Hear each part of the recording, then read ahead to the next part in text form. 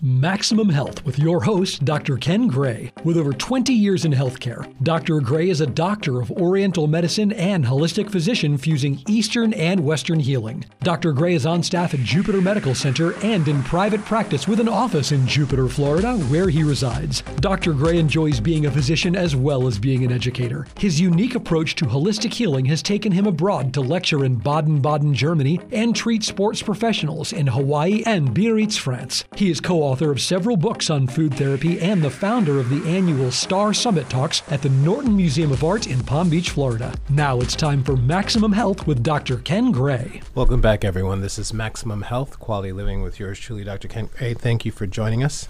I love doing, I've been doing this for a while now, and the shows are just always great. And it's funny how I meet different people and we start talking and I say, oh, can we do a show?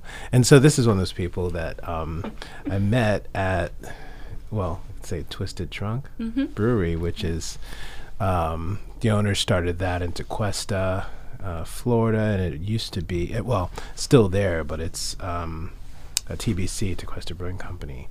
And I remember when that place was just it was part of another little place. Yeah. Long story short, I try to visit and support local breweries. I do like microbrews, and you find some of the most amazing people. And one of those people that I found is here with me in the studio today, Miss Christine Renninger, and that's the Lionfish Huntress. Yes, that's me. Yeah, so there was kind of a think and shop night, and where they had different booths and things, and you had jewelry.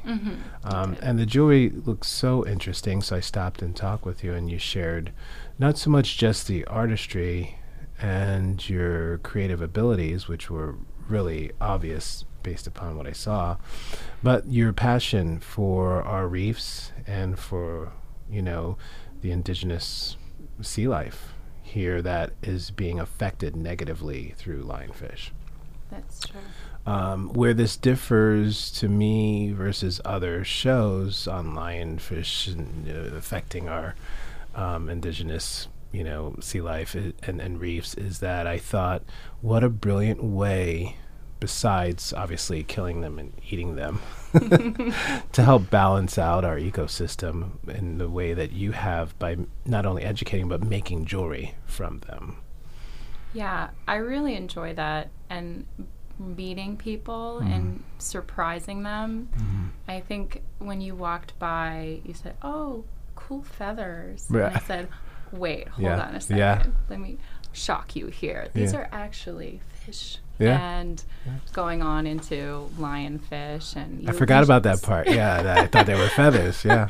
You had to just take a step back for a second and look at them closer. So that was really fun. Yeah, and you're wearing a pair now that, if you didn't know, they look like feathers, earrings actually. So, and if you'll see on my Instagram, if you check out Maximum Health Radio, you'll see the pictures and you'll see why they can fool you a bit. They look light and they feel beautiful. I mean, so let's take a little bit of step back. Okay. When did you start? You obviously have been spearfishing for some time. I have. And you didn't start doing that for this. No. So my story hunting lionfish started probably in 2014. I moved down to Florida after college, and I was always attracted to the water. I've been a swimmer my whole life, and so I got into that to adventure beyond the forest and into the ocean. And I was down here volunteering in our state parks doing invasive species removal, vegetation. So Brazilian pepper, melaleuca, you name it. And so what's your degree in? What did you go to school for? I went to school for environmental studies. Okay. And sustainability was my minor. So sort of like natural resource economics is basically what that is. It was kind of new at the time. Yeah. So becoming increasingly valuable now. Oh, yes, tell me about it. Yeah. We have to include sustainability in all of our business practices and day-to-day lives, really. Green is the new way. It is. And so when I learned about I started learning more about the fish species because I also got to help out with reef fish surveys that we conducted in St. Lucie Inlet Preserve State Park, which has an in-water boundary and includes the northern bit of the Florida coral reef system.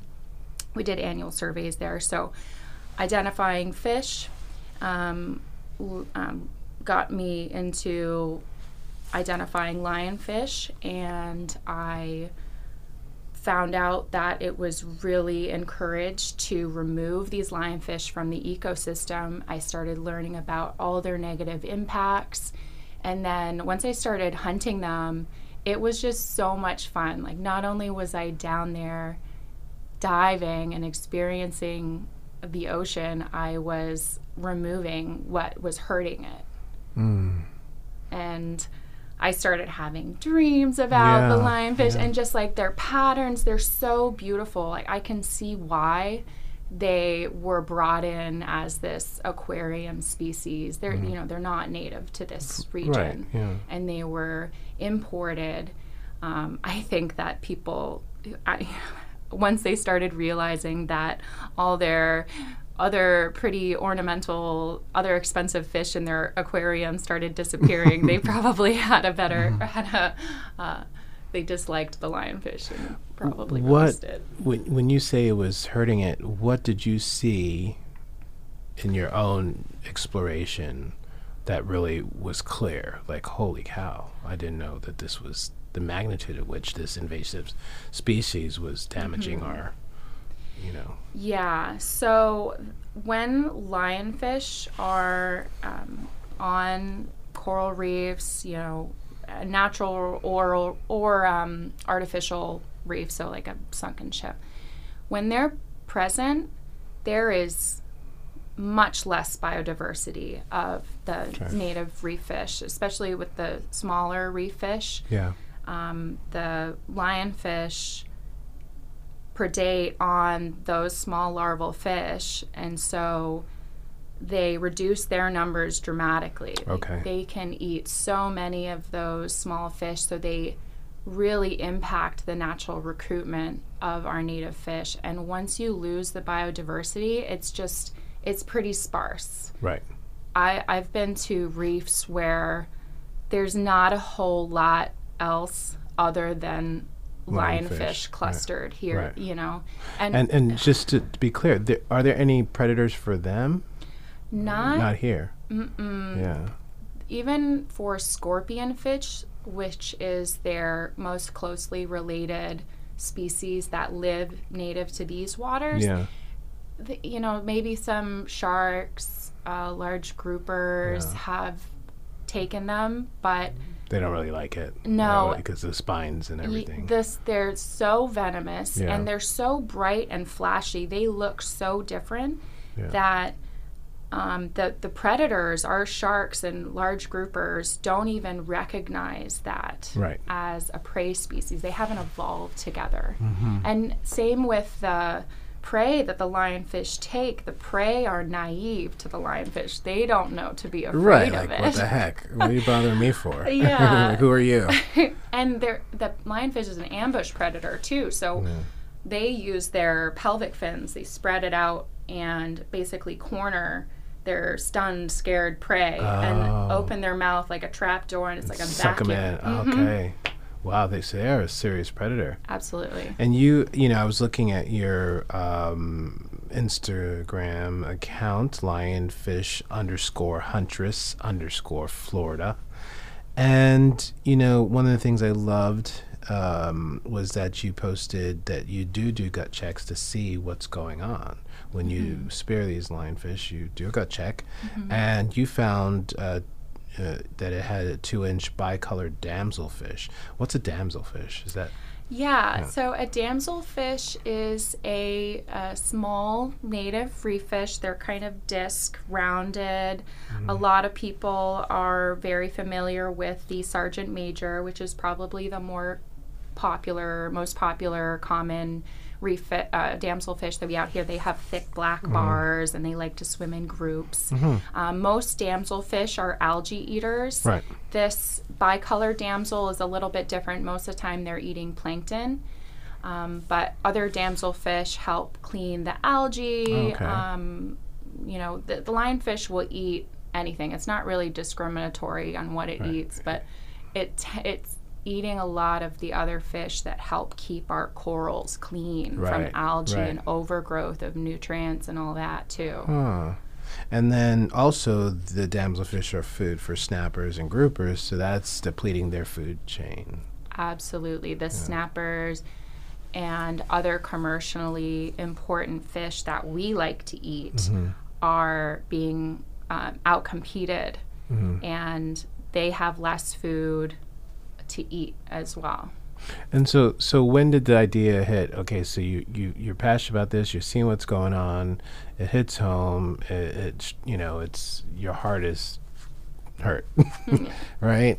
Not only professionally, because it's also now your part of your education. It's your profession. It's what you went to school for, but also because it's your passion, because it's your love of the ocean, and everything. So at what point did you decide, hey, I'm going to do something about this besides sparing them and maybe eating them? I'm going to make the jewelry. Like what is that lightning strike? Yeah, so that it absolutely was. It felt like lightning because I had punctured my finger while I was filleting the fish, and it was very sharp.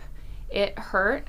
At that time, I was lucky that the fish had been on ice for a couple of hours, so it wasn't the full effect. Apparently, the pain level for a live lionfish sting is 50 times a wasp. Wow. Which is very painful. Yeah, I've had friends who hit their own hand because they were holding the contraption that they put the lionfish in. Was just kind of like, people are familiar with the lion inn or the zookeeper, which is basically a containment unit where you pick them and then put them past a flap so you don't have to handle them while you're diving when it's risky. And he was in so much pain that he thought he could chew his finger off and it would hurt less. Really? Yeah. Yeah, I've been stung by a bee, but not a wasp, and a wasp hurts worse than a bee sting. It does. And then so 50 times a wasp is probably like 75 times at least a bee sting. Yeah, I'm sure. And it will swell up. Some people will have really bad reactions, like they need to go to the hospital. But it's the venom is a protein. Yeah. So because the fish had been on ice that I was handling for so many hours, the protein had denatured. And so it felt like a bee sting for me at that point. So while I probably should have been wearing some sort of like protective hand gear, I wasn't. And so I started after that, I was clipping the fins off of the lionfish before I filleted them to protect myself. And I started looking closer at the fins, and they are so pretty. They vary a little bit between fish to fish, being more bright orange or pale with different shaped spots. It makes me think of cheetah. Right. Or that, and the pelvic fins are darker, and sometimes they have little white polka dots. Right. And so I was clipping off the fins, and then I just started experimenting. I think my first pairs, I just made a few for myself, a few pairs of earrings, and I painted nail polish on them and wanted to make sure that they didn't smell like rotting fish. Yeah. And how'd you deal with that? My first trials, they were very brittle. I don't think I cured them properly, and they I still have some, but they didn't dry or cure very well either. So every single batch I make, I learn a little bit from the last one, and I set them out to cure a certain way, and I started using proper resins and better hardware, and just evolved. So the process, if I understand you correctly, is clipping first and foremost, obviously. Well, catching. Yes, that's the hard part. Catching, killing, clipping. Yeah. Then curing. And then once you cure, how long is that process of curing? sometimes it can take a week. It's just really important to get all the moisture out. Sure. The fins are mostly made of cartilage. Okay. So you have to treat it in a way that removes the moisture so it doesn't decay. So so then you do the clipping, and once you do the clipping, you select, or all of them get used? Well, I try to use as many as I can. Right. Sometimes I've noticed if I stuff my containment unit too full, the lionfish kind of rough each other up, and so they're not the cleanest specimens at that point. But yeah, I try to use as many as I can, and then I notice different size lionfishes. Sometimes their spot patterns are like more stripes on their caudal tail fins when they're younger. So I can, if I get 2 5-inch lionfishes, I have a pair of caudal fin earrings from that. So, okay, and then you have necklaces. What other jewelry do you make? I can make charms. I've started doing cufflinks, bracelets. I saw a pair of cufflinks. I was like, what? Oh, yes, French cufflinks for the fancy man. Yeah. And so cufflinks, necklaces, what, amulets, like they call them. Yeah, amulets, charms, bracelets. Yeah. Basically, I'm just, hair clips. Hair clips, Yeah, wow, that's cool. And how's that been going? Are people really supportive? Do you find it's a growing trend? They are. I think it was really popular for gifts. We're here in Juno Beach, Florida, and usually at the markets, people come by and either they dive, or they know somebody else who dives, or they know someone who loves fishing, and they're into it, so they want to give that. And it's pretty likely that the person who they're gifting to probably doesn't have lionfish things. Most at this point, not yet. No. And then what about, people from out of town? Can they order? Yeah, they What's can. your website? I have an Etsy. I've started slowing down on the Etsy just because the platform's a little bit less usable.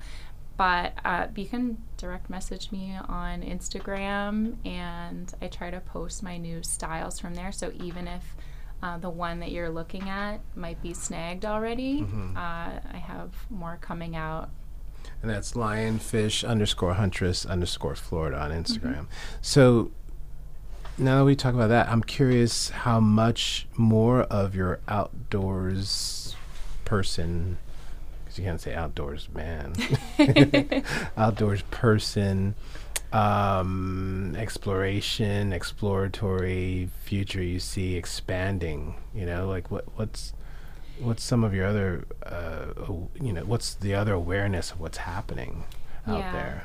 So I feel like I reach a good audience whenever I set up at markets or fundraiser events. I've had fundraisers with the Reef Institute and Save Our Florida Reefs, and when I was at the Martin County Lionfish Derby or Lionfish Roundup last summer, after I got out of the water, I opened up my little table and sort of showed people what else I could do with them. And so talking to people one-on-one, I think really helps, spreading the awareness. I think that once people find out how beautiful they are and talk to somebody who tells them how great they taste, that really increases the incentive for people to help control the population. Even though they might not be divers, they can help by asking their restaurant to get the lionfish on the menu. Lionfish is really hard to, they don't take to hook and line. So you need a diver basically to take them. So that must be why you don't see it on too many menus. People do need to ask, but also it's not as easy to come by. I've seen them at Cod and Capers sometimes, which is a local, it's in North Palm, Florida, wonderful Florida fishmonger. But I think definitely I've seen it more on the menu in the Keys. Yes. Yeah, I think the lionfish came down to the Keys in 2002, maybe 2009. And they have the Reef Institute, or Reef, capital letters Reef, has really taken to education and funding derbies and roundups to fight the lionfish invasion. I mean, the Keys has so much in their dive ecotourism and fishing down there that they absolutely have so much of a need to fight this invasion. Right. To In your quest to help with the rebalancing of our sea life and oceans and so forth and reefs, is there any other invasive species, whether on land or in sea, or at sea, that we need to be aware of? Well, there's invasive species on, I think, most of the continent. I mean, lionfish are definitely the most prevalent in our nearshore reefs, although they can be offshore to 1,000 feet. They've been seen at like 300 meters, which is well past what a recreational or even, I mean, pretty technical diver can reach. So that it's a little bit disheartening to think about that in a way, because it just makes me think that we'll probably never completely take the lionfish out, because they're naturalized already. Like they breed and do so well here, they'll probably never be able to be removed. But if we can just keep controlling the population in areas that we can reach and give our reef fish a fighting chance, that's all we can do. Okay. Yeah. That sounds hopeful. Yeah, we try. The problem with invasive species, I think, mostly is the loss of biodiversity. Yeah. You see, up here in our gardens, we're constantly fighting back different invasive grasses or Brazilian pepper. And once a species takes hold in the area, or even like Australian pine, it actually is a really good example.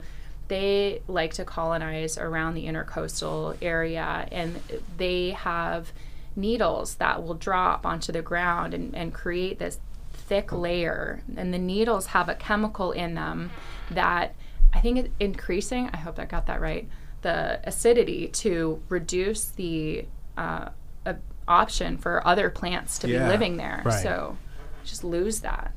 Yeah, they're really acidic. I know that it'll ruin areas of grass and whatever the natural ecosystem of that area is. So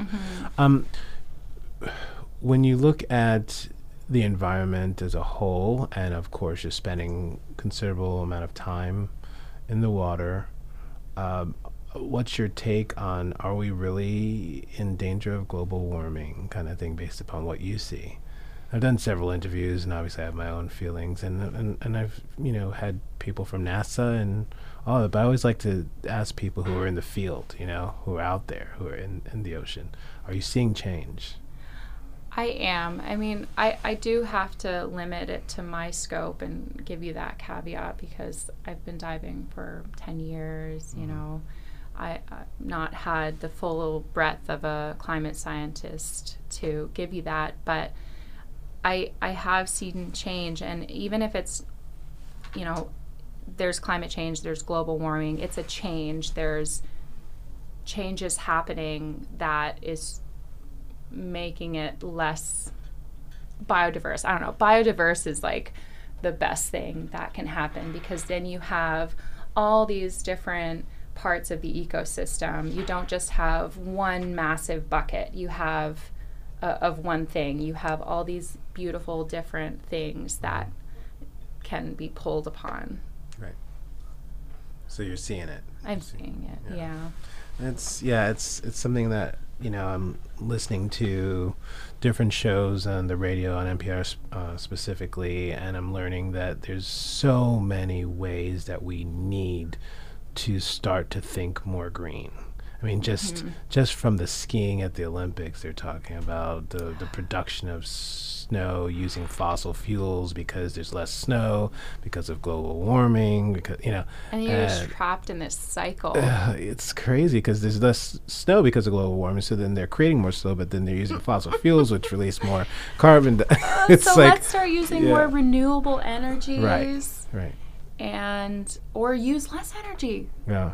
We forget that that's also an option. Mm-hmm. Yeah, so much of it.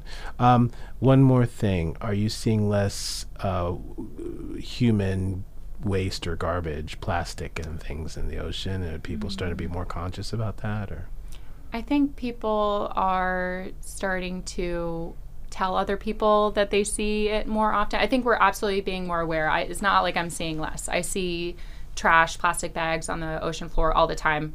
That also goes into my containment unit along with the lionfish. You have to pick that up, and I think if you love what you hear and are looking for more happy, healthy ways for quality living, log on to velhealth.com and subscribe to receive special advanced benefits and information on the first ever holistic health app, Vel Health, coming 3/23/22. Oh, good. Besides what you're doing to help with our reefs and to balance our sea life and ecosystem locally, it sounds like you're definitely a good pair of eyes to have out there, and your environmental reach is going to continue to grow. And you're also obviously a tremendous artist, so hopefully people will support and purchase your jewelry and educate others as to ways to be effective, right? So sometimes just being creative can be effective, and also supporting creativity can be a way of being effective in your environment. So this has been wonderful. It's been great speaking with you. Lionfish Huntress. What a great name. Christine Renninger. And again, if you would like to follow her on Instagram, it's lionfish_huntress_Florida. If you love what you hear and are looking for more happy, healthy ways for quality living, log on to velhealth.com and subscribe to receive special advanced benefits and information on the first ever holistic health app, Vel Health, coming 3/23/22. And this has been another Maximum Health Quality Living with yours truly, Dr. Ken Gray. If you missed any portion of this show, it is available via all podcasts. And take care. See you next time.